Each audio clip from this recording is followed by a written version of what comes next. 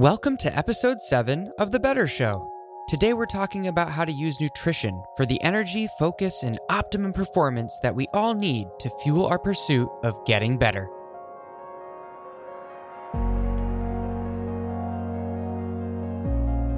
It is a show for people who want to get better by people who love getting better, and that's us. When you start thinking about all the different ways that we can improve and we can get better and we can help the people around us get better, it's such a wide world. It covers almost every aspect of human experience in daily life. I'm pretty excited about building a community of like-minded people.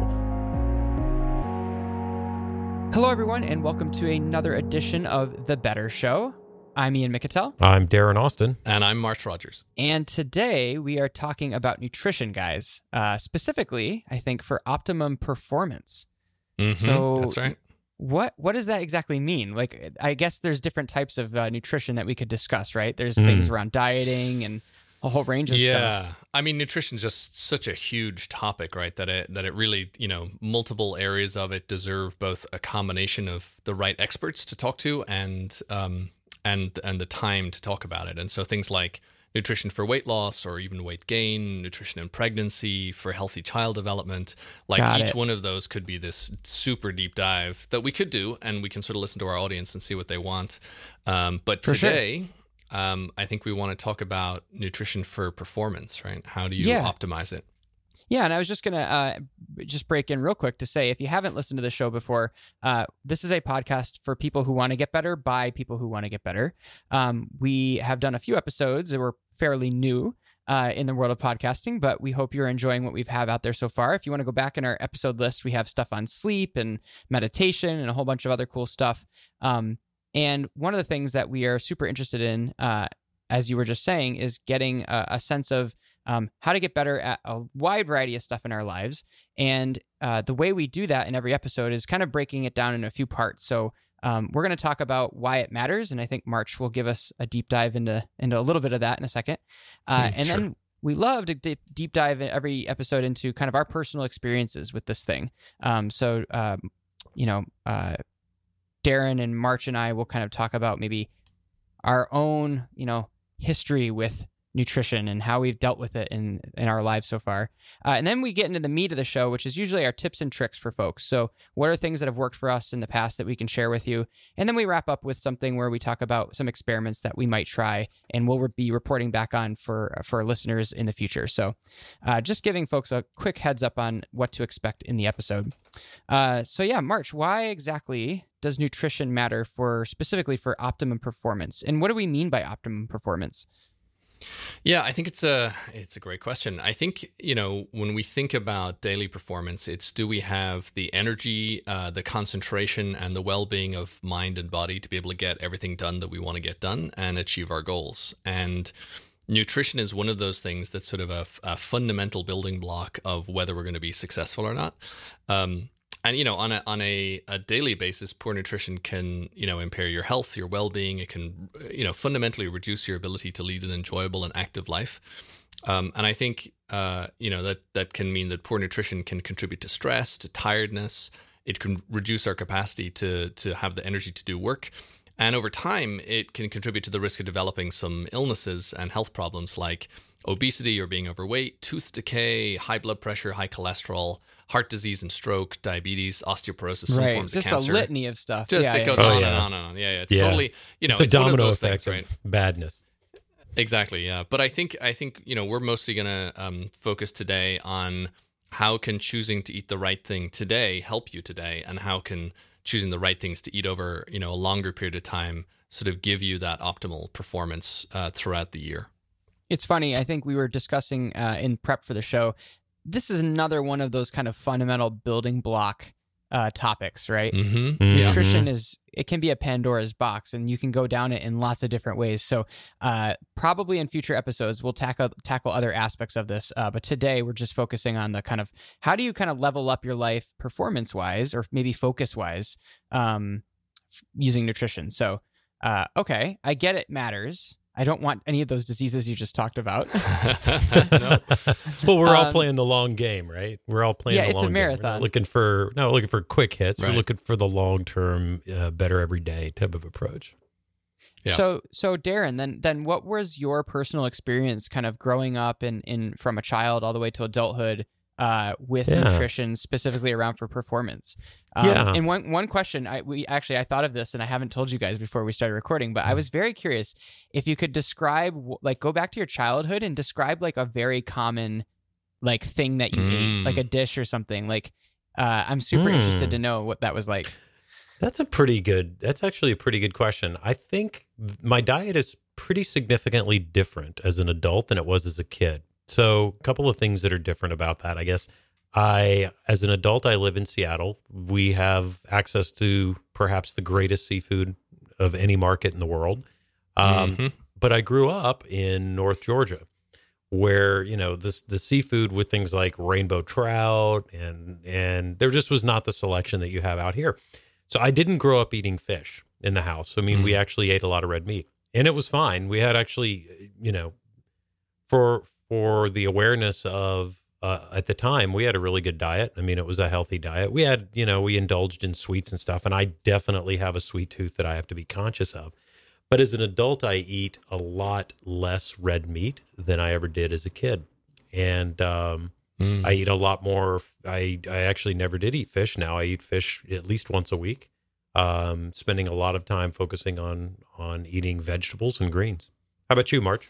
Yeah, I'll give you a couple of examples. I grew up in my mother's parents' house, so my grandparents' house, till I was about 8 or 9 years old, and so I some of my comfort food favorites are from my grandmother's repertoire. One that, shepherd's pie, right? Gotta have that shepherd's pie. Shepherd's pie was totally on the list. Yeah, that was one of the ones I was going to mention. For people who don't know what shepherd's pie is, it's basically minced beef. I so pity those people. Yeah, it's ground beef and onions, a little bit of seasoning, and then it's mixed up with mashed potatoes, and then sometimes that's it, and sometimes it's grilled or baked on top of it. It's very tasty, but it has that sort of typical warning from a nutrition point of view of being this sort of monochrome food. So it's not very brown, colorful. It's brown and white, and if you mix it together enough, it all just becomes the same sort of shade of beige. Oh, but this is the kind of food that sticks to your ribs, right? It's just this goodness. Totally it's wonderful Thanksgiving style feeling when I eat them. One of the dishes that I fell in love with as a kid and still love is corned beef and cabbage, which is a very Irish thing as well. And I think pretty much everybody knows what corned beef is. What my grandmother used to do, and she followed the Irish sort of cooking tradition of boiling everything until it was dead, is that she would boil the corned beef in just salted water, and when it was about 10-15 minutes from done, she would chop up the cabbage and throw it in the same boiling water. And so everything would sort of the texture was different, but everything would taste the same. And what's funny is, and I think this is just this emotional component of childhood, is, when I describe that meal to other people now, and I describe how you make it, I'm like, that sounds completely unappealing to me now with my current palate and the way that I eat. But it still has this really deep, emotionally happy, satisfying feeling associated with it, even though it's nutritionally debatable.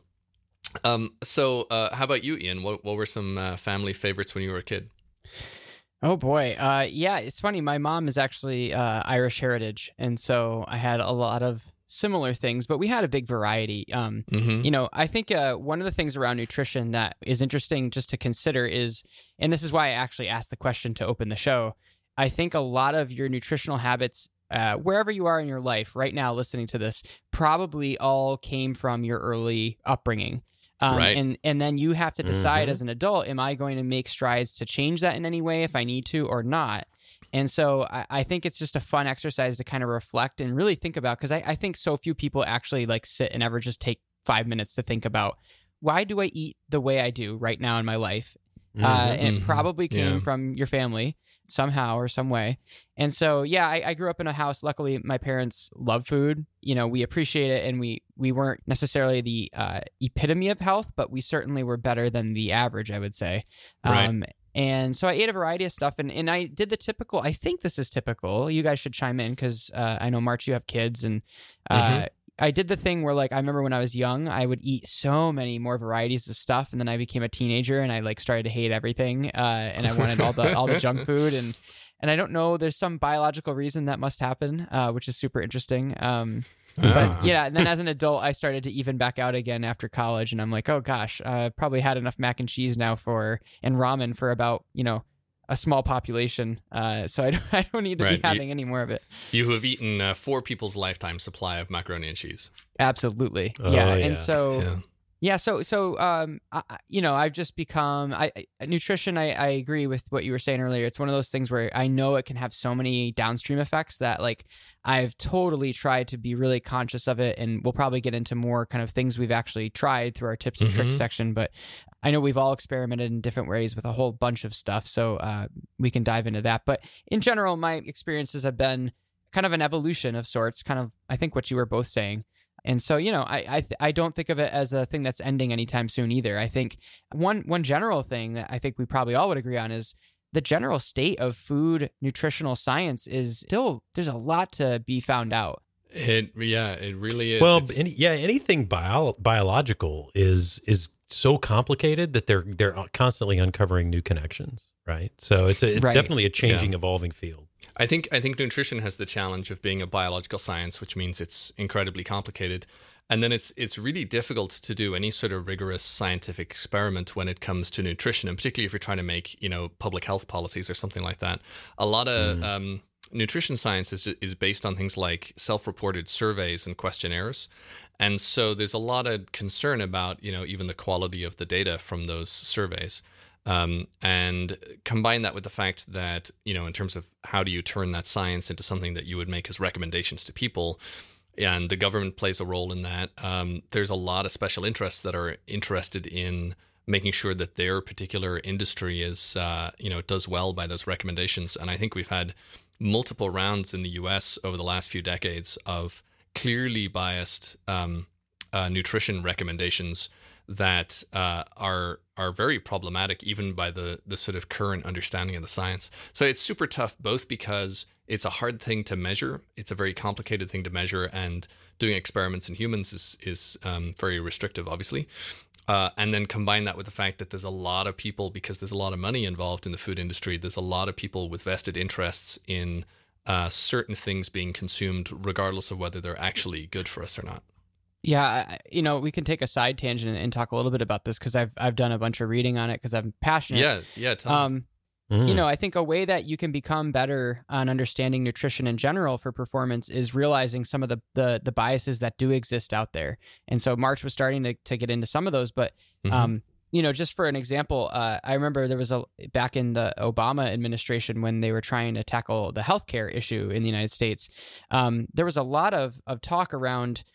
In the very, very early days of his presidency, he actually campaigned a lot on, and he was one of the few who campaigned on, like, changing a lot of the food industry.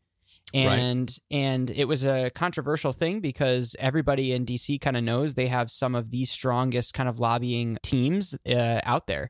And it's very, very difficult to change anything in food policy at a broad scale in the United States. Yeah.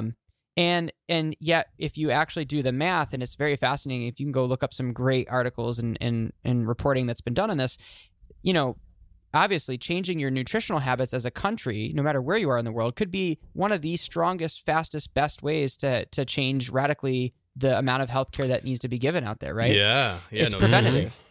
And so, anyway, long story short, I remember reading a really cool article talking about how he campaigned on this. He actually, you know, won, right, with a huge kind of momentum behind him when he came in back in 08. And even with all that momentum, and he tried to do a couple things early on, he got so much pushback that the story goes that's the reason why Michelle Obama ended up taking up that as her mantle for the entire presidency. Is that why she did that? Because the they Choose My basically Plate said, initiative? Yeah, they basically said like this is a political football that like is just not worth it. We will go try to tackle healthcare in other ways, but like we just cannot fight the food industry on some of these things.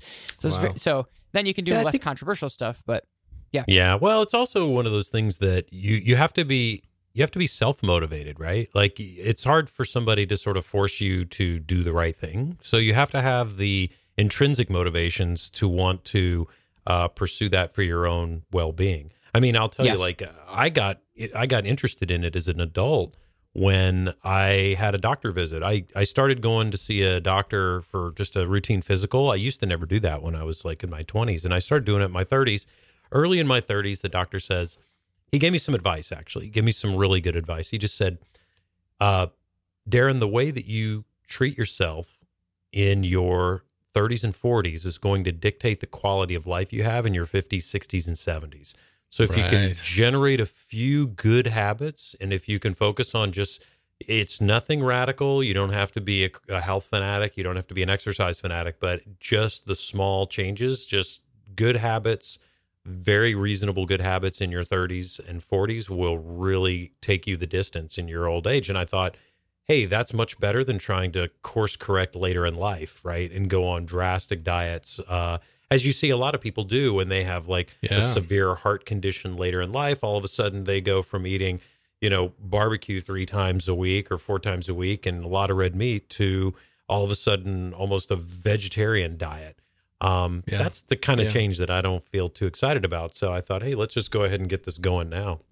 I was just going to say, I mean, I think that's really great, both that your doctor gave you that advice and also that you were able to heed it. I think the reason why a lot of people don't change their lifestyle until some emergency happens related to it is, it's a combination of the fact that we're hedonic creatures, right? Like we seek pleasure and avoid pain, and man, food can be really pleasurable even if it's not good for you.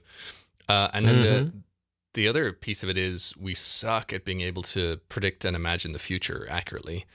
And so it's really hard to do things that are not going to pay off for 20 years, especially if the payoff is something doesn't happen.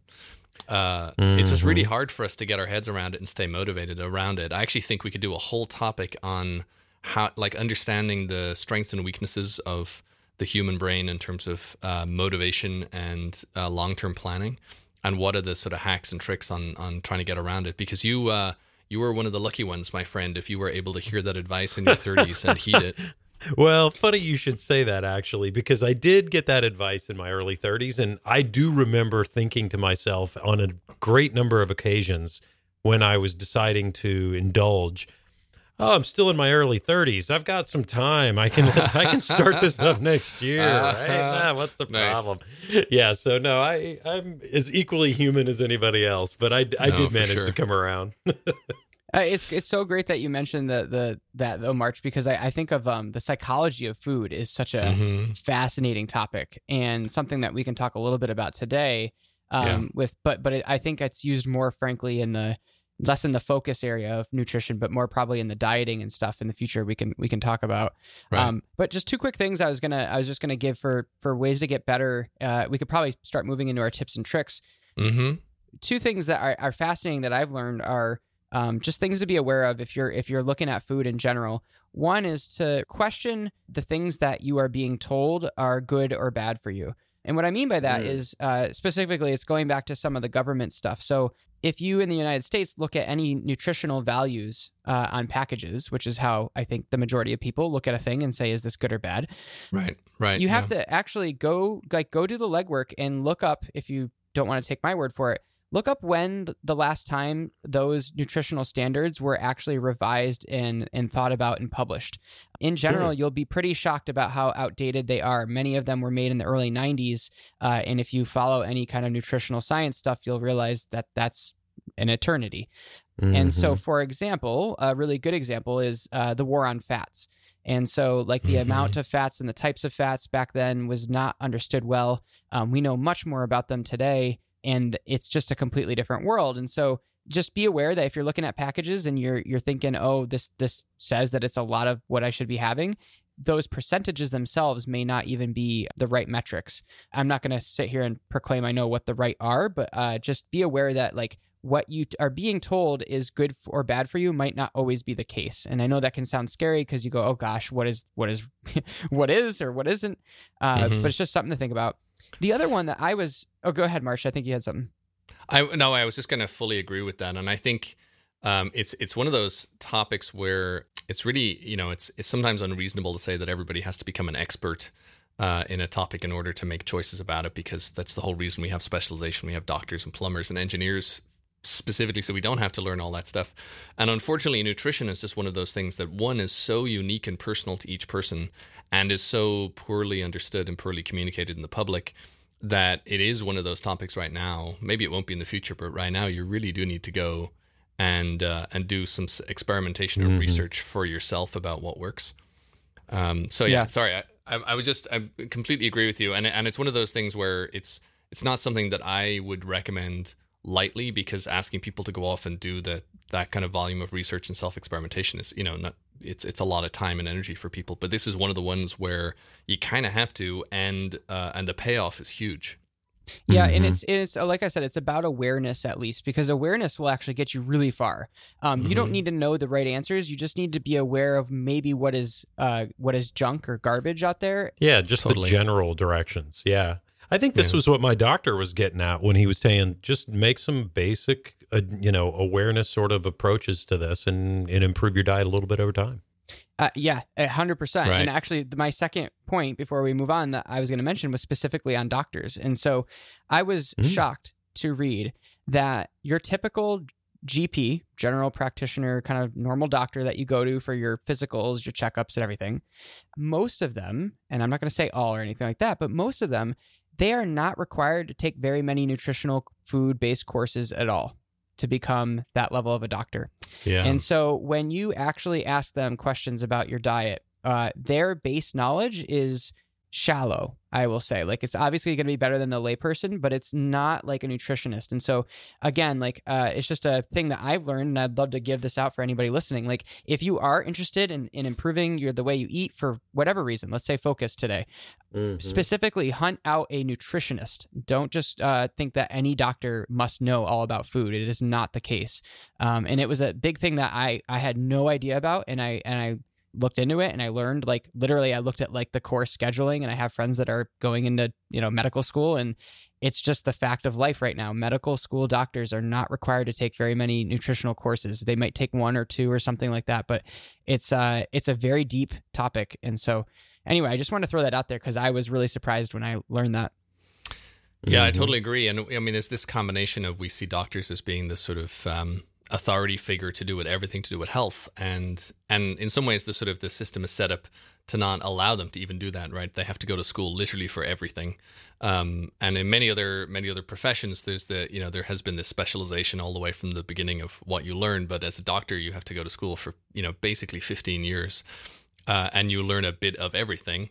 And you get really good at diagnosing diseases and memorizing medications, and everything else gets a little bit sort of pushed to the side unless you get into a specialization, which is another 5 years. So it's a tough hack. I'm waiting for the AI doctor.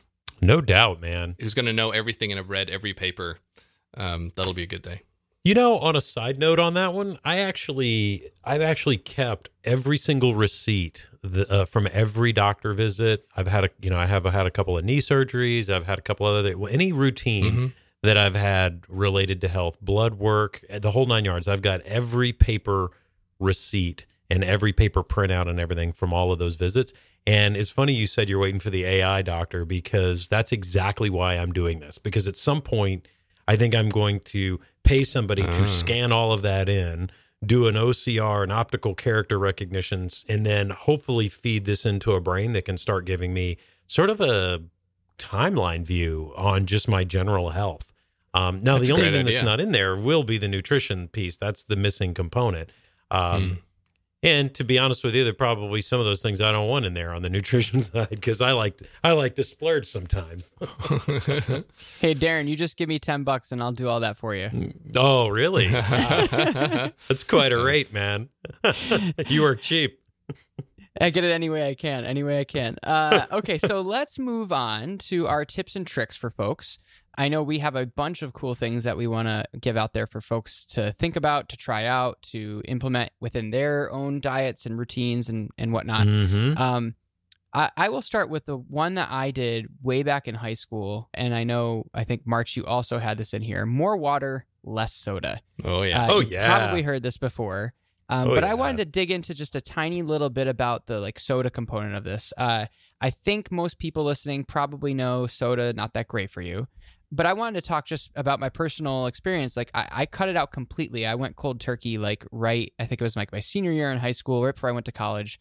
And I've never looked back and I've never had any problems with it. And one of the things that I wanted to throw out there to consider, it's similar to, I think we were talking about this in the stress episode of the way I flip stressors around. I flipped the soda thing around. So I basically said, okay, Ooh, I want to hear about this. well, a can of soda is essentially a can of sugar. And so let's start thinking about it in terms of the sugar that it actually is. And then say, What would you rather have?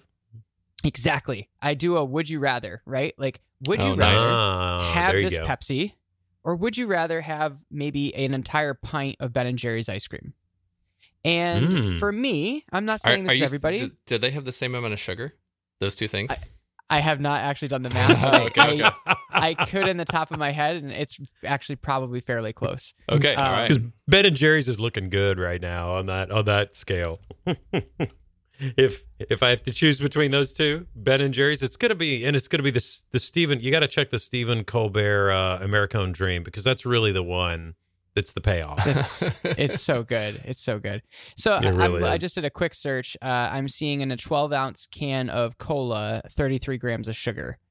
Okay. And I believe in at least a serving out of a pint, like I think it's like a fourth of a pint of a Ben and Jerry's, like a normal human's amount. Yeah. It's about the same. Yeah, it's actually, most of the ones I looked up were a little bit less. You could probably get almost half a pint for some of Perfect. them. Yeah, so somewhere between a quarter and a half pint. And I would agree with you. If I had to choose between a can of soda and Right? a half pint of Ben and Jerry's, Mhm. I would eat all of the Ben and Jerry's and then Yeah. swear off soda for life. And so, I just kind of did that. And I think it's a really cool little hack to psychologically think about like how to cut out something that's really not good for you. At the same time, and this is a great thing to think about for nutrition always, is a soda is this really, really like super manufactured thing. I'm not saying ice cream is a ton better, but it's literally just liquefied sugar in a lot of ways with some flavoring.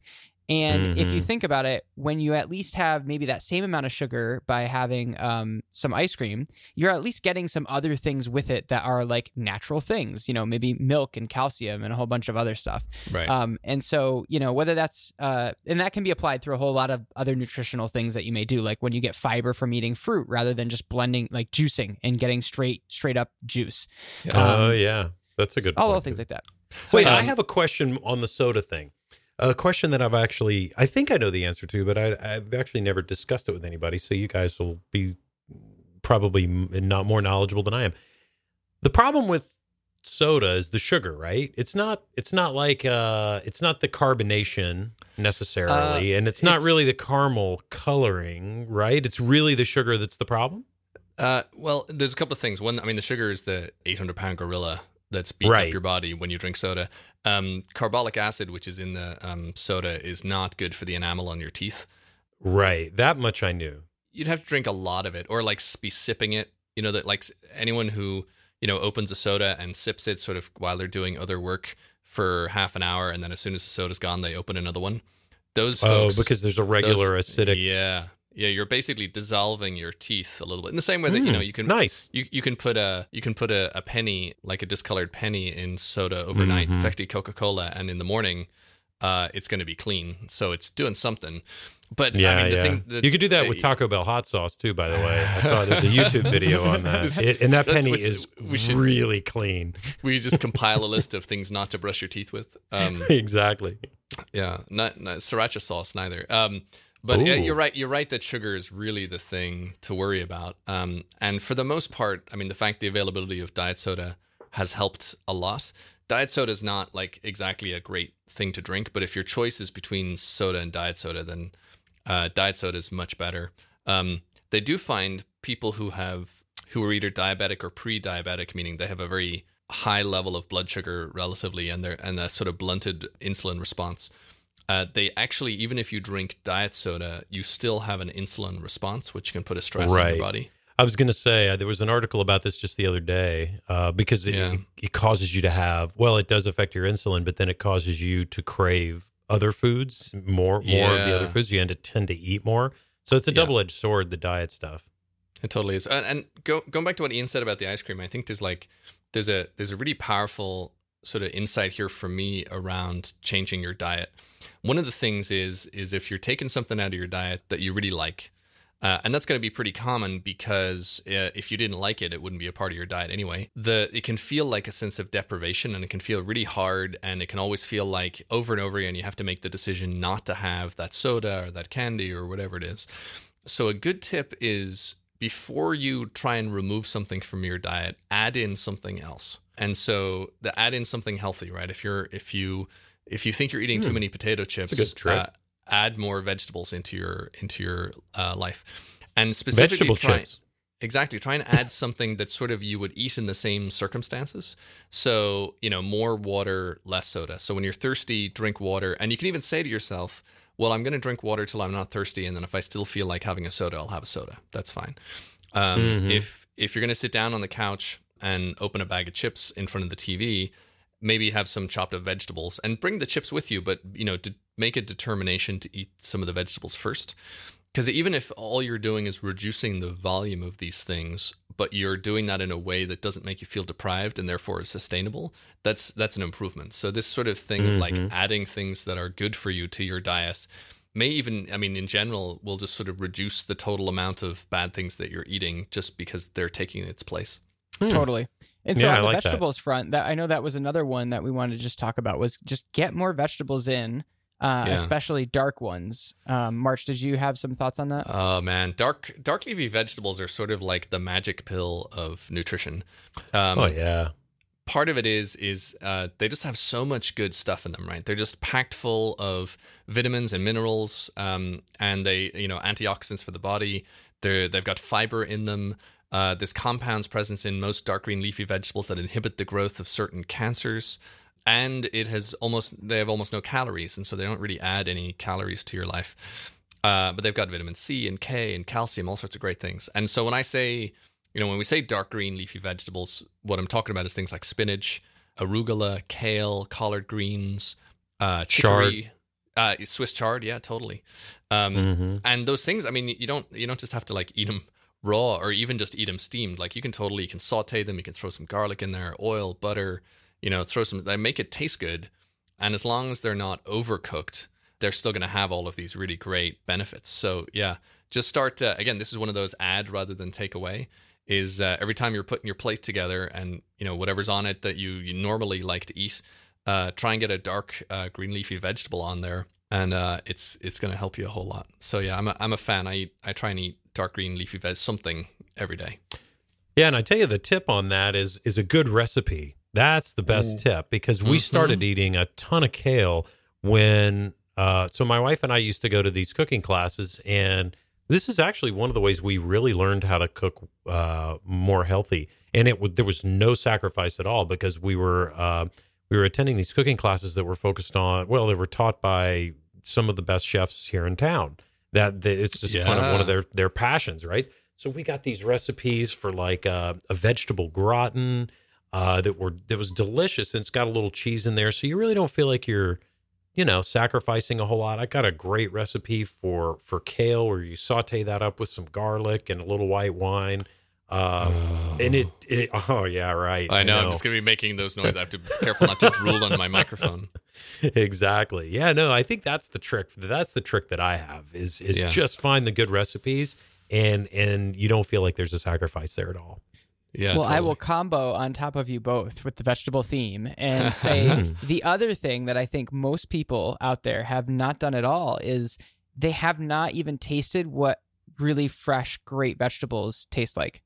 Oh yeah. And so one of the things I would say is if you are serious about upping your health game and your nutrition game, obviously eat more vegetables, but spend a little bit of money and get organics and get fresh local vegetables on the things that you can afford to do it on, but also the ones that matter. And so one of the links that we're going to have in the show notes is this thing that I found out years ago. I think I was back in college. It's called the Dirty Dozen and the Clean 15.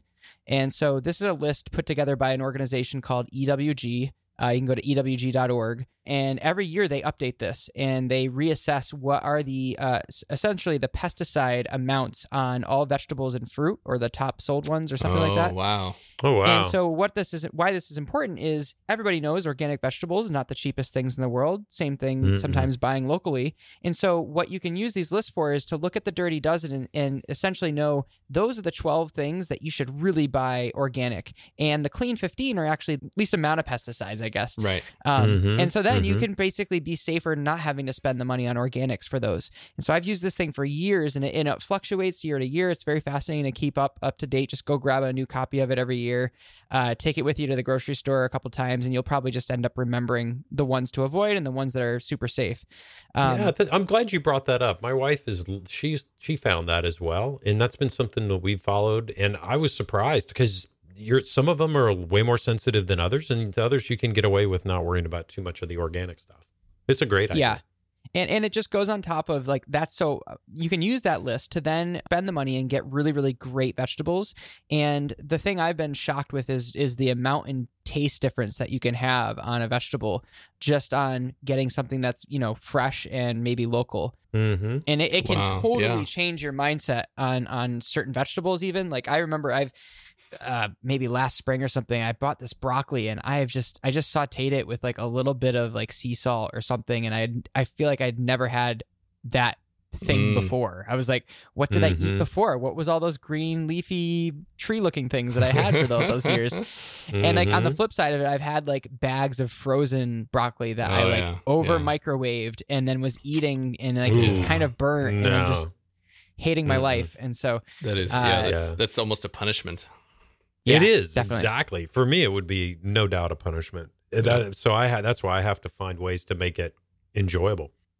Okay, so we're gonna have less soda. We're gonna have some more water and vegetables. Yeah. What else can we do? Maybe for mental focus specifically. Yeah, it's so I'll talk about this one. This is something I struggled with for years, actually, where almost every day I would at some point have the crash. And that was both my energy dropped, my ability to focus dropped. I'd get foggy, I'd get headaches, I'd get cranky. I was like, almost every day I would get hangry. You guys know that term? Oh yeah, I literally have a T-shirt with it written on it. Isn't that I think that might be a Burger King commercial or something like that. There's a commercial I don't know. It's entered into popular culture. Exactly, for sure. So anyway, that happened to me for years, and then I sort of had this amazing, lucky discovery, which is about 5 or 6 years ago. Kristen was tried a low carb diet, to lose a little weight, and just sort of out of solidarity, I went on a low carb diet with her. And I'd never really, I had focused on eating a variety of foods, but I'd never really tried limiting anything. And oh my God, the difference for me was just incredible. I found that I had endless amounts of energy, that I stopped having these crashes in the middle of the day, that my emotional level just totally balanced out, that I could maintain focus for longer, and that I didn't feel tired at the end of the day. And that for me has been incredibly powerful, is basically stabilizing your blood sugar, just avoiding sugar and simple carbs, eat enough fat, because fat's a very slow burning, satisfying food. And then do something. I am at this stage, I'm experimenting with something called a ketogenic diet, which is a little bit more extreme. But even things like the slow carb diet, where you're just thoughtful about the kind of carbs you eat. You eat complex carbohydrates. You eat them always mixed with a protein or with some fat, so that they metabolize a little bit more slowly. I think that can really help, right? Because this sort of the being on the roller coaster of your mental energy, your physical energy, and your emotional energy all day long is just so time-consuming and distracting that it really negatively impacts your performance. I'm curious, Darren, if you ever had any. Have you experienced that roller coaster, and has anything worked for you to try and get off of it? Yeah, I do get that a little bit, and it's funny. I have this. I'm narrowing in because I'm constantly doing sort of self exploration and testing, like what foods make me feel certain ways. And I even today when my diet is not terribly strict. I think I eat pretty well, but I'm not like I'll have a soda now and again, and I'll eat white bread now and again on a Subway sandwich or something. But I definitely notice that sort of afternoon, like that post-lunch energy drain.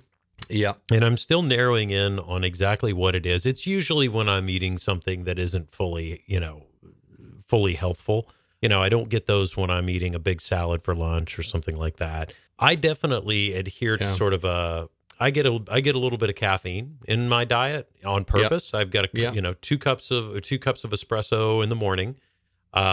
Right. I try not to have too much beyond that because it will affect my sleep. So I'm a little careful about that. But sure.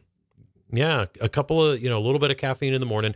Just on the caffeine part, though, there's so many interesting parts to caffeine. We had talked about in our research for the show that specifically can help you with performance kind of stuff. Like I think the general population just thinks of caffeine as it's the pick me up. It gives me a boost of energy. It helps wake me up. But there's research that shows it helps with everything from memory to attention to concentration. Yeah, absolutely. Have you guys experienced that, or do you have any more info that you can share on that? I actually wanted to hear Darren's story about caffeine because I know that you've told us before that you have suffered a little bit from attention deficit problems. Yeah, ADD, right. And in some studies, caffeine's shown to sort of help have this like calming effect on people with ADD and helps them concentrate and focus and even sleep a little better. And I was curious if that was true for you. It did do that for me. It wasn't caffeine as much, although I did include that in the in the prescription, I guess you could say. When I was diagnosed with the ADD, they put me on a medication called Dexedrine, which is basically a stimulant. It's kind of like a different form of caffeine. I guess so. Yeah, it's not quite like Ritalin. I'm not really sure how to describe it, other than it's pretty. I'll tell you how to describe it. It's the same white little pills that the truck drivers used to take to go those all night runs on long haul highways. Yeah, it's pretty much the same thing. And I was on a really low dose. Dexedrine? Dexedrine. Yeah. Got it. And I was on a really low dose. And what was interesting is about ADD, at least in my case, it has to do with, I think, the prefrontal cortex of your brain being understimulated and other parts of your brain taking over. And compensating for that lack of activity in that part of your brain. And it turns out that part of your brain is responsible for, wouldn't you know, focus and also sort of like clear decision making and things like that. In my case, I didn't notice it. I did notice it in terms of focus. And when I went on those meds, I noticed an immediate difference. And the funny thing was, to your point, March, not only was I thinking clearer and I was sharper and a lot more focused, but I slept like a baby. It had the exact opposite effect. And so I did, that's when I added, and by the way, for what it's worth, through some nutrition stuff and through meditation, which we talked about in a previous episode, I'm no longer on the meds. I completely got off because I didn't like the idea of being on meds, especially meds that you can get a tolerance to. So I just figured, well, let's correct it with behavior, diet, exercise. So I was able to do that, which is nice. I feel a lot better about my overall health situation with that. Yeah. But it absolutely helped me sleep, and it was counterintuitive. Wouldn't have expected that. Very cool. Yeah, very March, good. can you talk a little bit about the ketogenic diet? So this is a thing that I have heard. That is super cool. It's a new buzzword around there in the biohacking circles. And you're someone that actually has been doing it. And I would just love to know if you could give folks maybe a quick primer on it, why you would even consider doing it, and then maybe what the benefits are. Hey everybody, Ian here. Hope you're enjoying this episode. A quick break to talk about the only sponsor for this episode, which is actually our own newsletter, The Better Show Bits. And just like the podcast, it is a newsletter for people who want to get better. And here's how it works. Would you like to get a very short email each Friday with a roundup of our best stuff that we found to get more out of life? That could include interesting new articles we found, stories of crazy experiments we're testing out ourselves, or my personal favorite, which is simply new products that we've discovered that you can try out. If you would like to receive this, or just check it out, head on over to bettershow.io/newsletter. Drop in your email and you'll get the very next one. All right, that's it. Let's get back to the show. So a ketogenic diet was first discovered because back in the early part of the 20th century, there was multiple studies going on about the effects of fasting and how it could either help solve various problems or be helpful for you or not be helpful for you. And a study that was out at Johns Hopkins University discovered that basically greatly reducing the glucose that was in the diet of children who had severe intractable epilepsy significantly reduced the number of seizures they had. And so they thought, okay, this is interesting. And they did it by fasting, but fasting is not a long-term solution to anything, and not you can do it for a while, but eventually turns out you're going to need food, and particularly for young children, you kind of don't want them fasting, right? They need to get enough regular nutrition because they're growing and they're building their bones and their muscles and their brains, and so they need it. So they were looking for how can we get a fasting-like response while still having kids be able to eat? And this led to a series of experiments that resulted in discovering essentially a parallel metabolic pathway in the body, which is if the body has a choice, it will metabolize glucose, and that's what we think of it as blood sugar. And there's all sorts of sugars in the world that are basically either glucose or fructose.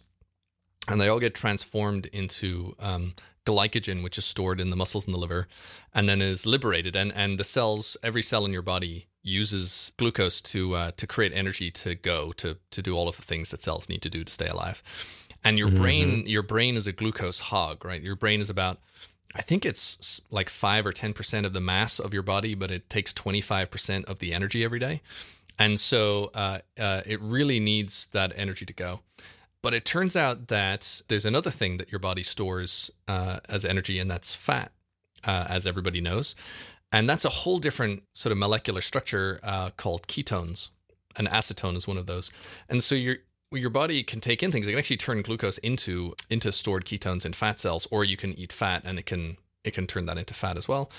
But your body sort of has this two-tier system, and if there's enough glucose floating around, it wants to use that glucose, and it's very reluctant to switch over to the second track of using ketones. But if you either start fasting, this, by the way, is why you can go without multiple days for eating, right, or without eating, because the glucose is going to wear off or run out in about 24 to 30 hours, and then what happens then is your body switches gears. So what they found was that, again, these children with this epilepsy, if they were on a ketogenic diet, and a ketogenic diet was one that basically kept the blood sugar incredibly low and instead promoted the body to metabolize ketones, that the epilepsy seizures went way down, and in some cases was completely controlled without medication. So that's been known and studied and understood for this particular medical treatment for a long time, since the 50s. But in more modern times, people have been looking at it to say, okay, so this works fine. They have studies of kids who have grown up living on this diet, because if they don't live on it, they are hospitalized constantly with seizures, and they grow up healthy and fine, right? So we have this sort of natural experiment to show that long-term use of a ketogenic diet is not terribly bad for you. There's a few cases around particular forms of performance for athletes where it's probably not the best, because a ketogenic diet lowers the total amount of human growth hormone in your body. And so if you're trying to build your body or you're doing powerlifting or something like that, you probably don't want to be on a ketogenic diet. But if that's not your goal, then a ketogenic diet can actually be really good for you. So one, for me, it gives me this low carb thing of being very stable emotionally, as well as I can have a lot of energy and concentration. The other thing that's interesting for me about it, I'm experimenting with, is I can skip meals and it doesn't seem to actually change anything. So I've experimented with this, I'll skip a meal, I'll skip 2 meals, I do a 24-hour fast, a 48-hour fast. I mentioned in another podcast about the using fasting for the planes, right? Yeah, for jet lag. And in that case, what made it much easier for me to fast, because you don't get anywhere near the sort of hunger signals that you do on a ketogenic diet. You don't really get many hunger signals. And so because you don't need it, because you're just, steadily burning through fat in your body. And as long as you've got some nutrition going in and everybody has a little bit of fat left over, you get off the roller coaster forever. The other thing that's really starting to be interesting, and a few different doctors are studying this. Don D'Agostino is one of those doctors that has been interviewed on quite a few podcasts and has written a few books, and we'll put a link to his website in the show notes. He's done a lot of research on this, is showing that it turns out that one of the ways in which cells become cancerous is they forget when to self-destruct, right? So they start to mutate, and then they grow uncontrollably. And one of the characteristics of all cancer cells is that the mitochondria become poorly formed. And the mitochondria are the little energy centers inside your cells that take that blood sugar and transform it into what's called ATP, which is then used to drive the cell. And they're very hungry for this glucose. But it turns out that the mitochondria in those cancer cells can't access ketones. They just can't use them. And so so a ketogenic diet is starting to be looked at as being basically a long-term, all forms of cancer reduction diet, which is kind of what that's what I'm doing with it right now, is that it seems to have some compelling evidence. I mean, it's still early, but some compelling evidence that a ketogenic diet will reduce your risk of pretty much every form of cancer, because it as those cancer cells start, we always have cancer cells in our body, but normally our bodies just take care of them. It basically makes those cells have a much harder time because they're in a much less friendly environment inside the body. It's the same reason that I had mentioned on a previous episode, I believe, about the intermittent fasting, being a way to kind of flush out your system from hazardous cells as well. Yeah, totally. If anyone wants to try this, and I will say that you kind of have to be a little bit of a self-experimenter, and you have to be willing to try it, right? Because the diet, in order to get it, it is very restrictive in terms of carbs, like below 20 grams a day, which is... Oh my God, that's tough. Yeah. So you just have to choose not to eat anything. So no, I mean, I don't eat fruit anymore. Yeah. Okay. So like if you wanted to give me, so you're not prescribing it to the audience, but just help Ian out here. I want to start doing this. Okay. I actually want to put this in what I'm going to experiment with. Okay. How do I get started with this? Like how do I think about it? What do I eat? When do I eat? Like, how do I do this? Okay. So you'll like this, Ian, because the first thing is it's going to start with a gadget, which is... I love it already. Yeah. You're going to want to get a machine that measures the ketones in your blood. And so there's one called the Extra Precision Blood Meter. And we can put a link in the show notes, or I'll send you a link as well, Ian. And basically, it's a device that can read both blood sugar levels, so it's normally used for people with diabetes, and also ketones. And so you can buy these little strips, and basically you poke yourself in the finger, you drop a droplet of blood onto the strip, and you stick it into the machine, and it tells you what your current blood levels of ketones is. And you'll always have a certain amount of ketones, because you'll be metabolizing a little bit of fat.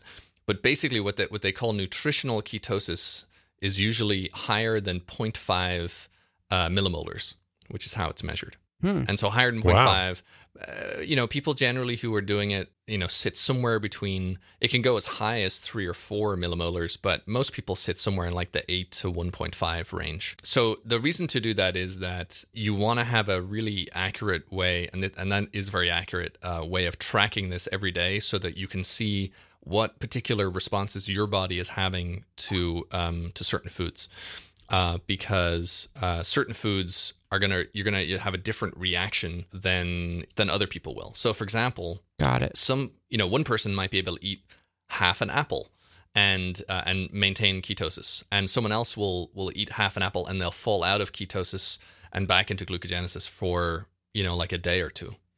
Right. Okay. I always hear people say I got kicked out of ketosis. Yeah. So basically what they mean is that to be functionally, like, most of your metabolism is based on ketogenesis, you need to be above about 0.5. And some people aim for like 0.8 millimolars. And if you eat a bunch of sugar, again, your body will preferentially metabolize the sugar. So if you, I don't know, ate chocolate bar or that half pint of Ben & Jerry's, your body will say, okay, cool, we're turning off the ketones and we're turning on the glucose. And not only is that's a period of time when your body is sort of switching back around, there's a couple of things around the transition from being in a glucose metabolism to a ketone metabolism that feels kind of unpleasant, because your body doesn't just like smoothly switch tracks. It runs out of glucose. Right. It makes you feel bad about it. It makes you crave sweet things because it wants more glucose. And then after a while, it goes, oh, fine, and sort of like switches tracks. But you're it's like any good breakup. Yeah, you're gonna have a couple of hours where it sucks. Some people who have this only really happens for the very first time that you're going from a glucose-based diet to a ketone-based diet is what they call the keto flu, which is basically you got about 24 hours worth of glycogen in your body, and feeling crummy, yeah, and then you're gonna hit that wall. It's like the same experience. It is actually the same experience that people who are running a marathon have, who get to like mile 20, right, and they're basically all out, right? There's nothing left, and they're like, they hate their life, and they're like, why did I do this? And this sucks. But if you push through it, then it'll be fine. So I get the little monitor thing. I'm gonna prick myself, get some readings. Yeah, so that will get you a baseline. How do I actually get into ketosis? Yeah. Okay. So when you can get yourself a baseline and write that down somewhere, and then can I put it like in a Google Maps, or is it a is it a destination? I want to go to ketosis. Yeah, that would be funny. Go to ketosis land. No, basically cut out all carbs. So first you have to cut out all the obvious carbs, right? So no potatoes, no rice, no bread, no beer. For what it's worth.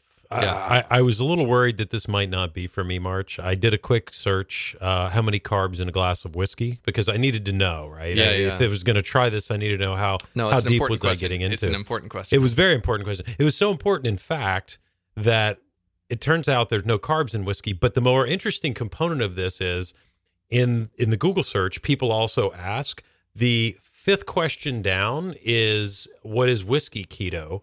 And the sixth question down is, can you drink whiskey on keto? And I'm very happy to say that it is, according to Google here, it's a great drink for someone on a ketogenic diet. It is. There's absolutely no carbs in spirits. So, and you're also safe with your tequila and your vodka and your gin.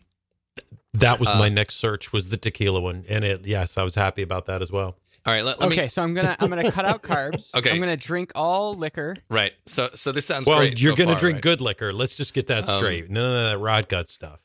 Got it. So you're gonna do that, and then the question is, there's a bunch of like hidden carbs and things in like fruits and even in some vegetables and stuff. But I wouldn't cut those out until you see whether just cutting out all the main carbs kicks you into ketosis or not, because you don't need to cut those stuff out if you're not particularly sensitive to sugar. So the first one is all the obvious carbs are gone. The second one is the balance between your fats and your proteins has to shift a little bit, because the liver can turn protein into glucose. So neuroglucogenesis, it's called. Damn liver.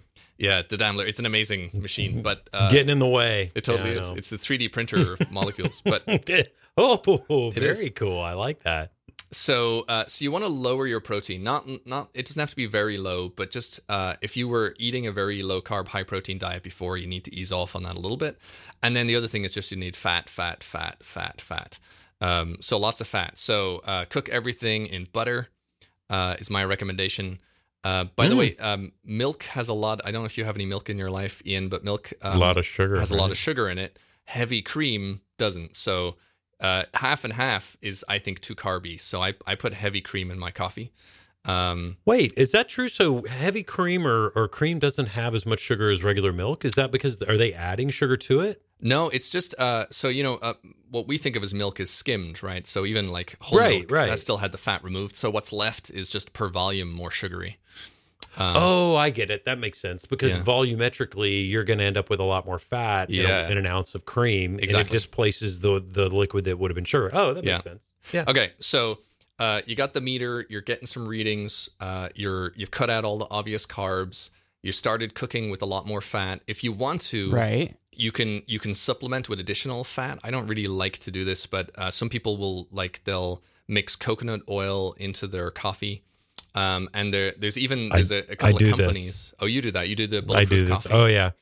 I don't do I do probably a lightweight version Yeah. It's maybe not quite bulletproof, sort of not quite Kevlar, but maybe just like a heavy jacket type of bulletproof, which is basically adding a little coconut milk in there or a little coconut oil in there, and Right. I forget what else I do, but yeah. And so will all of that kick me into ketosis most likely?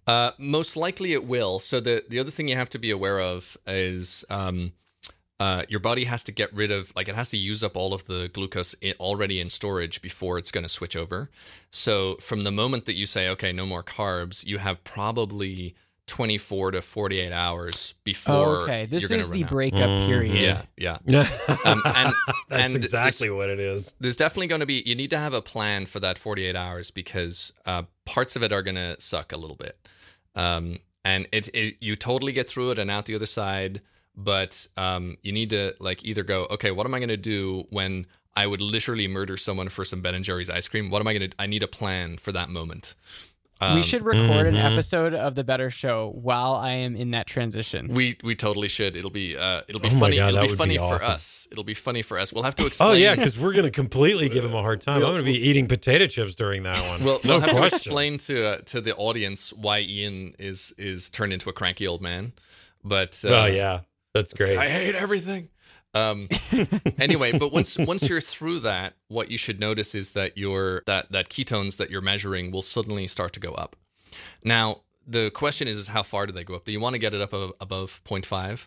If your ketones go up, but they don't go as far as 0.5 millimolars, that means you probably need to cut out a little bit more of those more hidden carbohydrates, or like beans, for example, or you need to lower your protein a little bit.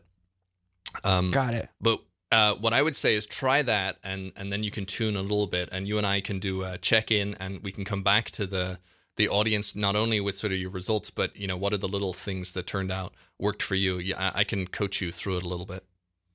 Okay, awesome. It's good. It's good times. I will definitely try that. Thanks for the tips. Yeah, I love it. So we are nearing our hour mark where we try to usually keep these episodes.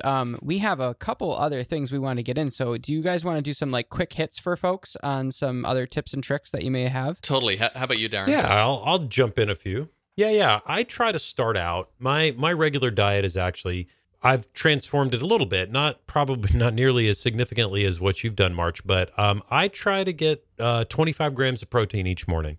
That's my goal for starting the day. I typically do that hard-boiled egg. I've got like a peanut butter and an almond spread that is high in protein. I've found that is a really good. The benefit that I've seen, I guess, is that I tend to get a lot. My mental focus is better, and I tend to have sort of a more constant energy level throughout the day, or at least through sort of the early afternoon. It also seems to counteract cravings for me. So that's one tip. You know what's interesting about that one? In Tim Ferriss's 4-Hour Body book, where he kind of introduced the slow carb diet to the world, one of the biggest tips that he always talked about in terms of like what could you do if you don't want to like change your entire diet in terms of like every meal you're eating, what would be the biggest change you could make? And the one he said was 30 grams of protein within 30 minutes of waking up. And he said case after case for all types of people. And he said I believe his father included, it was the number one thing that helped people lose weight, feel better, all the benefits you said. So it's very interesting. And I what I've noticed is everybody that, maybe has asked me for tips and tricks that I talk about this to, they always end up commenting about basically how long it takes for them to typically eat in the morning. By the time they get out of bed, brush their teeth, do their little morning routine, that's walk around, my deal go to the too, bathroom, to be honest with you. Yeah. It's like an hour or 45 minutes, and they're like, whoa, okay, I should try to get something in my system right away. And so that's interesting to hear you say that. So yeah, for sure. I'll give you a couple of quick hits, and then I know you probably have a couple, Ian, as well. For me, both because of the particular diet that I have, but just in general, there's never enough time to really properly plan and make meals, and so I've sort of have a few hits that are really just about how do you plan and how do you deal with not having a bunch of time to cook all your meals and plan your meals. First one that's worked for our family is just having a small repertoire of meals that everybody loves that you just sort of go to again and again and again, so that you don't have to go through the whole like universe of possible things that you could eat on a Tuesday night. And so we have 3 or 4 of those things that we just like and that we know how to make, and they're pretty easy. And then Standbys. standbys, totally, yeah. And then the second one for us is we usually make about twice as much as we know we're going to need for that meal, because it's much easier to make a bigger meal than it is to make 2 meals. But if you make a bigger meal, then you've got leftovers. And so sort of planning for that, like we're going to cook something on Monday, and then we'll cook something on Tuesday, and then on Wednesday we'll eat the thing that is the leftovers from Monday, and then on Thursday we'll eat the thing that is the leftovers from Thursday. And now, like, you've covered half your week. So those 2 things, have a small repertoire so you don't have to think about it. Plan for leftovers, and then you can batch things. Like we'll batch roast vegetables or snacks, or Kristen really loves like these sort of butter pan fried pecans. And so she'll make a whole. Oh my gosh! Yes, it's amazing. And we have rosemary in our garden, and she takes the rosemary and cuts it up, mixes it in there. Oh, I've never thought about that. That's really a great idea. It's a very like fragrant, savory flavor, and so she'll make a. Don't worry, Darren. March will have us over soon. Yeah, totally. Indeed. It's gonna be very. I'm gonna wait until after Ian is through his keto flu. Yes, that's right. That's right. Anyway, so Ian, you should give us a tip, but I have a tip to end with. It is a tip for cheating. Oh yeah, and go it's completely shameless. No, I don't want to interrupt Ian. Ian, you should give us a tip or 2. Okay, this will be one. This is a good one to close with. That's a great point. Okay. So I had a couple on avoiding cravings. We had a short list here. So, I mean, one way to obviously improve your focus is to just don't eat crap. And and one of the ways to do that is to avoid, when you have a craving, to eat junk. And so some easy ways to avoid cravings are try actually to keep a consistent meal schedule. So don't skip meals is a good way to avoid cravings. Another one that I thought was really interesting, and I've read this in many places, is mint actually has a lot of components that help you avoid cravings and hunger in general. So you can either... Oh, that's right. I'd forgotten about that. I remember hearing about that. So you can either sniff mint, just the scent of it, or a lot of times now they're starting to flavor mint in waters. And so you can try some of that. And then this is one that I just found in researching for the show that I have not tried. So, if you're listening, try this out next time you're having a craving. You can apparently put your fingers, your 5 fingers of your hand on your forehead, and you can space them just slightly apart, and then begin tapping each of your 5 fingers at intervals of 1 second. And then when you're doing this, if you look upward and actually watch what you're doing, and just do it for a little bit, you will actually see a lot of your cravings disappear. And now I can't figure out if this is one of those rub your belly, tap your head kind of things where it's totally not true. But I have heard there is some science behind this actual theory. I can imagine that it would get your attention. Yeah. I would imagine. I would love to know if this is a real thing. Yeah, go ahead. Go ahead. No, I would too. I'm sort of trying to justify this in my mind. Like, why would that be true? I can only imagine that it is just distracting enough, much like meditation in a way, where you're bringing your focus back to something other than how your mind wanders. A craving, right. I'm just sort of drawing the analogy that a craving is a little bit like your mind wandering onto something that you might not want it to wander on. And the act of focusing on your hand on your forehead and the movement of that would just be just enough to bring you back into, That's right. Yeah. A couple other quick ones. So you talked about kind of batching essentially, March. Yeah. And one thing that I've found that's amazing for that is get one of those little slow cookers. And so you can throw stuff in there, head to work, have it cooking all day, nice slow temperature, low temperature, and it gets all those flavors going. One of the things that I love to do, which is I'll put a link to maybe a doc online. I'll publish it. I have a fairly famous, I'll put it, chili recipe that I've been making for years now that many friends have asked me for the recipe for and made and enjoyed.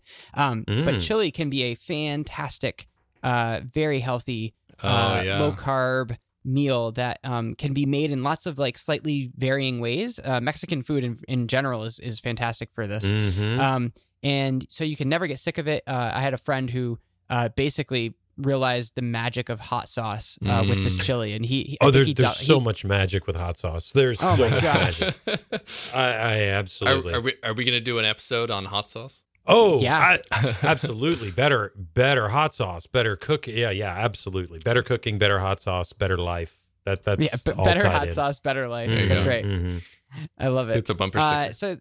So that was one of them. And then the other thing I was going to mention to people is if you were hearing our tips earlier around eating more vegetables, one thing that very few people realize is vegetables are not very calorically dense. Mm-hmm. And so, Which is a good thing.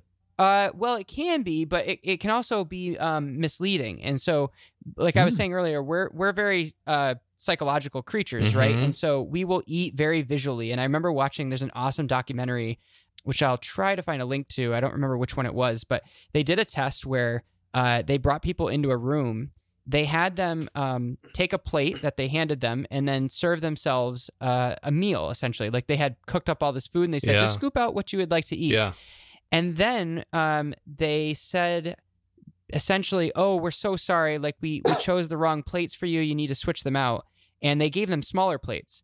And then they basically did this with two groups. And then the amount of food and like what they thought they would eat was drastically different. And it was all based on the visuals of how much the food looked like when on a smaller plate. Wow. So a great hack if you're trying to this is getting into the diet area maybe, but like just get smaller plates in general and you'll be doing well. That's a good one. But on the psychology front, if you're trying to replace some of the carby kinds of things or meats, for example, on your plate with more vegetables, it will literally take more volume of vegetables to equal the same amount of feeling of fullness that you had in your previous meals, because vegetables are not very calorically dense.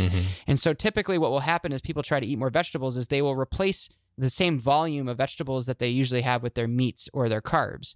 And then the net result will be, oh, I'm eating all these vegetables, but I still feel not very satisfied. I still feel hungry. And they get frustrated. And so you just need to realize that like you need to eat a lot more of them, and it's totally okay because they're very low in calories and you're not like going to blow up anytime soon. So yeah. Those are a couple of my tips. Very Nice. good. So Darren, Nice. how are you going I to get better at cheating? I teased this one, and this one's.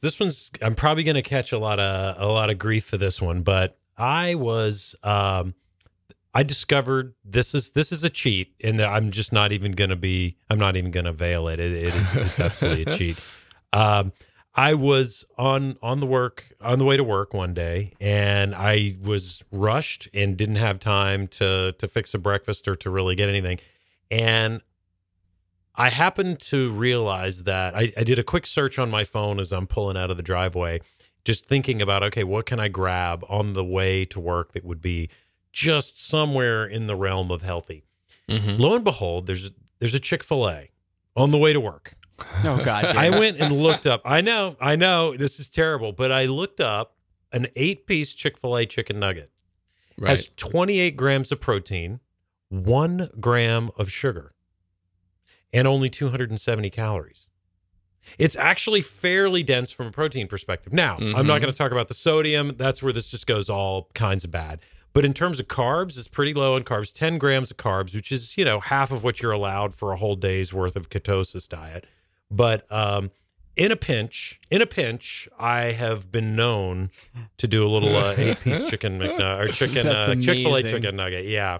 And I'm not gonna be proud of it, but I am gonna say that I'm human, and this is better than an alternative approach that I could have just fallen completely off the cliff. So this one, I love it. This one staved me over, and so I'm gonna share it as a tip, and I'm gonna take whatever grief comes along with that. I mean, I think it's amazing because what that means is even in that moment when you're gonna fall off the wagon, you're falling off the wagon deliberately, knowing all the nutritional information, right? Because that's actually, I think that's amazing. Because it's like a controlled landing when you're falling off the wagon. Mm-hmm. Yeah. Well, and it wasn't, it wasn't ideal or anything, but it was like, hey, if I'm going, how do I minimize the negativity? Yeah. Right. How do I minimize the negative impact? Okay, well, this is what I got. No, I think that's great. I love it.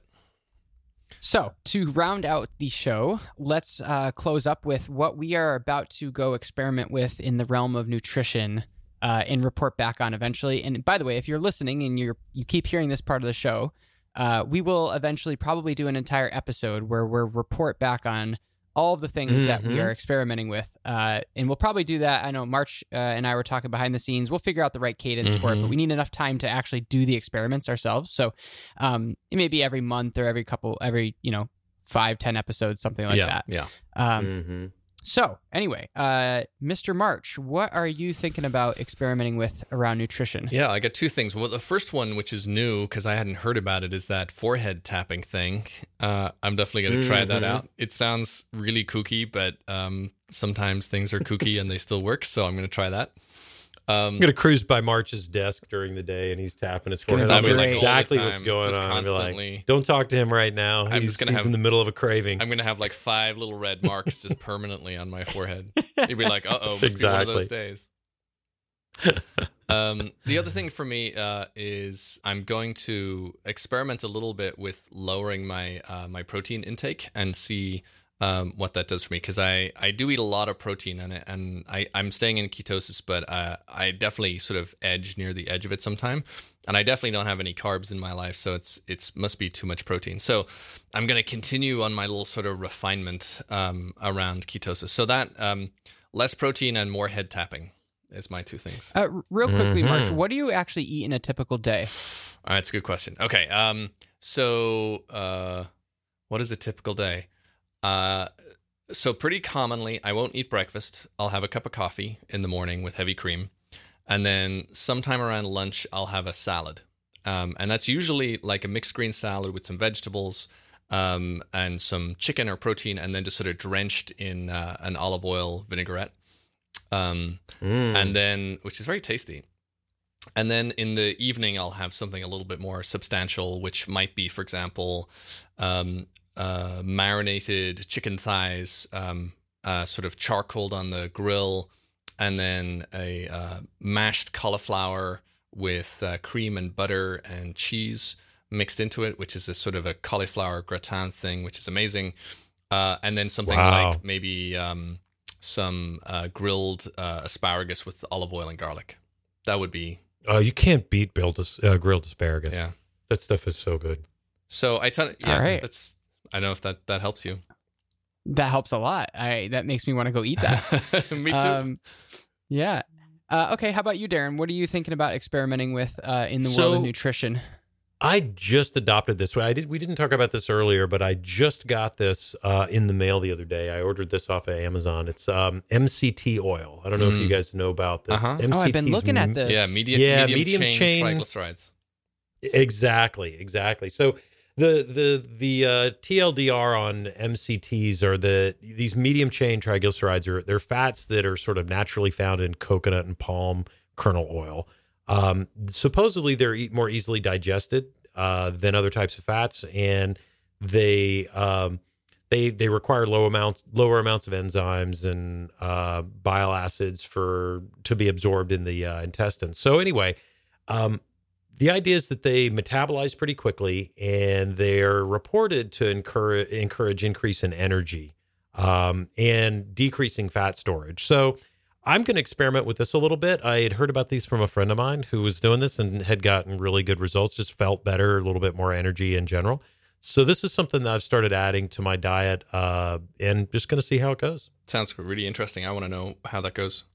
Yeah, I'm adding it to the coffee. So it's sort of that bulletproof thing, right? Yeah. And it doesn't really do anything for the flavor of the coffee. I kind of think that the coconut oil is better for the consistency of the flavor, but we'll see how this goes. Yeah, totally. Real quick, you guys have mentioned it a few times. For folks that aren't aware, what is bulletproof coffee? That's a good question. Do you want to take a swing at this, Darren? Yeah, you should do this because I'm probably going to get a few things wrong. I know it's a series of things that you can add to coffee that have various different effects. It's almost a recipe for how you would bring coffee in, and I know some of it, but I'll get some of it wrong too. Yeah, and I won't get into we'll put a link in the show about like the whole origin of it, where it came from and all that sort of thing. But basically it's a keto coffee drink. And so it's a coffee and then a combination of butter, coconut oil, or MCT oils. And basically you blend it a little bit so that it sort of emulsifies and mixes together. And people sort of experiment a little bit because it can get super greasy and gross really fast. Yeah, that's the challenge with it. Yeah, but in general, I think like you kind of for 8 ounces of coffee, you want maybe half an ounce of butter and a quarter ounce of MCT oil, and basically it's just it's a fuel for the body, especially if you're in this keto or low carb world. You get your coffee, you get some MCT oil, you get some saturated fat in the form of some butter or coconut cream or coconut oil, I mean, and it can really set you up for the day. And some people will have it instead of breakfast. So yeah, that's what bulletproof coffee is. It does tend to fill you up a little bit. I mean, a little bit more than normal, without the extra, without the oils and stuff in it. Yeah, that's right. And it's an energy drink, basically. It's like a healthy energy drink. Mm-hmm. Yeah. And we can put a link in to the show notes, of course. So Ian, how about you? Let's finish off with you in terms of what little experiments are you going to do? Yeah, so I'm still, I'll say I'm ketosis curious right now. I don't know if I'm going to take the plunge, but I'm very fascinated, and I've been hearing a lot of folks trying it. So I'm considering it. And maybe if people start, if enough listeners like egg me on, maybe then I'll jump in. So write in, let us know if you've actually tried it and what your experience has been like. One thing I am totally going to be incorporating though, because this is just an easy win for me and probably for most people, is the benefits of dark chocolate. And when I say dark chocolate, we're gonna get serious though, guys. I'm talking super dark chocolate. Nice. This is not bitter chocolate. This is none of this literally Hershey's business. 100% dark chocolate. Oh, you're talking about cocoa powder, effectively. Well, not powder, but just straight up cocoa nibs, maybe, is what you're talking about. Yeah, so it's cool. There's this company called Fruition, and it turns out I looked them up. They're actually only like less than 100 miles from where I grew up in upstate New York. So they're an upstate New York company, and they make this dark chocolate called 100%, and you can buy it in bars. It's handcrafted, and it is essentially a blend of two of their favorite origins of flavors of a roasted cocoa base. And so it's Dominican and Peruvian cacao. And as you may know, I didn't originally, but I watched a whole documentary on it. Cacao is a fermented fruit. It is. Fermented stuff is incredibly healthy for you and awesome. And so it's very hard to find super high percentages of dark chocolate like this, 100%, for example, that are not originally made for baking purposes. Right. And the reason that matters is when they make them for baking purposes, they're typically pretty bitter and like they're of overcooked, and they're just a different beast. And so this one is made for consumption. It's, like I said, they handcraft these bars and they're really, really high quality. And it's something that, you're not going to eat a lot of at once. So you want to just have a couple pieces at night. But the thing I love about it is I am like Darren. I have this sweet tooth. I grew up with my grandmother saying, her famous saying was, a dessert complements a good meal. And so, I have it just ingrained in me that, dessert is the way to finish off a good meal. Right. And so I'm going to incorporate this and try to like cut down my ice cream habits and some of my other things. So I'll get the double whammy of like cutting out some bad junk in my life and doing the March tip and hack from earlier and replacing it with something that, I love chocolate. So I can't go wrong with this. Let me add one to this, because I think that this cacao, I should say, is a great, it's a great source for all kinds of things, antioxidants and whatnot. Theo's, one of our local chocolate makers, organic chocolate makers, sell cocoa nibs. And these are like little nuts, like almost like you would eat they're smaller than a typical nut, but they actually sell the nibs, and they are 100% pure cacao. And they're great for actually spreading on a salad, like instead of croutons or something. It adds just a bit of sort of nuttiness to a salad. So we've done these before, and they sell awesome. them. Actually, we'll put a link to it. I know they sell them on Amazon.com. They're a little bitter. They're not like eating a chocolate bar, but it's a really easy way to get, some really good nutrition. Yeah. Perfect. I can't wait to hear how that chocolate is, because it can be very hard to find super high percentage chocolate that's not sort of crumbly and chalky, that's still creamy. So let me know if you found it. I'll give you a sample. Oh yeah. All right. Well, this was good, guys. Thanks for giving me some tips, and hopefully if you were listening, you felt the same way. We want to make sure we tell folks where they can go find us. So on social networks, we are The Better Show. So that's Twitter, Facebook, Instagram. I even just signed us up for Snapchat, guys. Oh, yeah? I don't know if we're going to use it, but at least somebody else can't take it. Cool. And then if you want to go to our site, our website, and see show notes for all the episode, links to everything we talked about, it's just bettershow.io. And with that, guys, I just want to say thanks. Yeah, totally. And I'm going to throw in one more request to our listeners, which is if you enjoy the show, and you could do two things to help us out, to help other people discover the show and grow our community. The first one is go to iTunes and leave a review and a rating, if you please, and then find one person in your life who you care about, who think could benefit from listening to the show, and tell them all about it. Absolutely. Yeah. All right. Well, guys, I will see you all next episode. All right. Thanks very much, guys. Thanks again for listening to The Better Show. 3 quick notes before we go. Number 1, we really hope what you heard today can help you on your journey to getting better. And if it did, it'd mean the world to us if you could head on over to iTunes or wherever you found the show and leave a review. This is one of the best ways to help grow the show and ultimately the community that we're trying to build together. Number 2, for links to anything you heard in today's episode, just head on over to bettershow.io. While you're there, sign up for our Better Show newsletter, where each week we send a summary of the latest tips, tricks, and hacks, and cool articles that we've come across in our journey to getting better. And finally, number 3, join the conversation and let us know how you're getting better. On Facebook, Instagram, and Twitter, just search The Better Show. We'd love to hear from you. Thanks again for listening, and we'll see you next episode.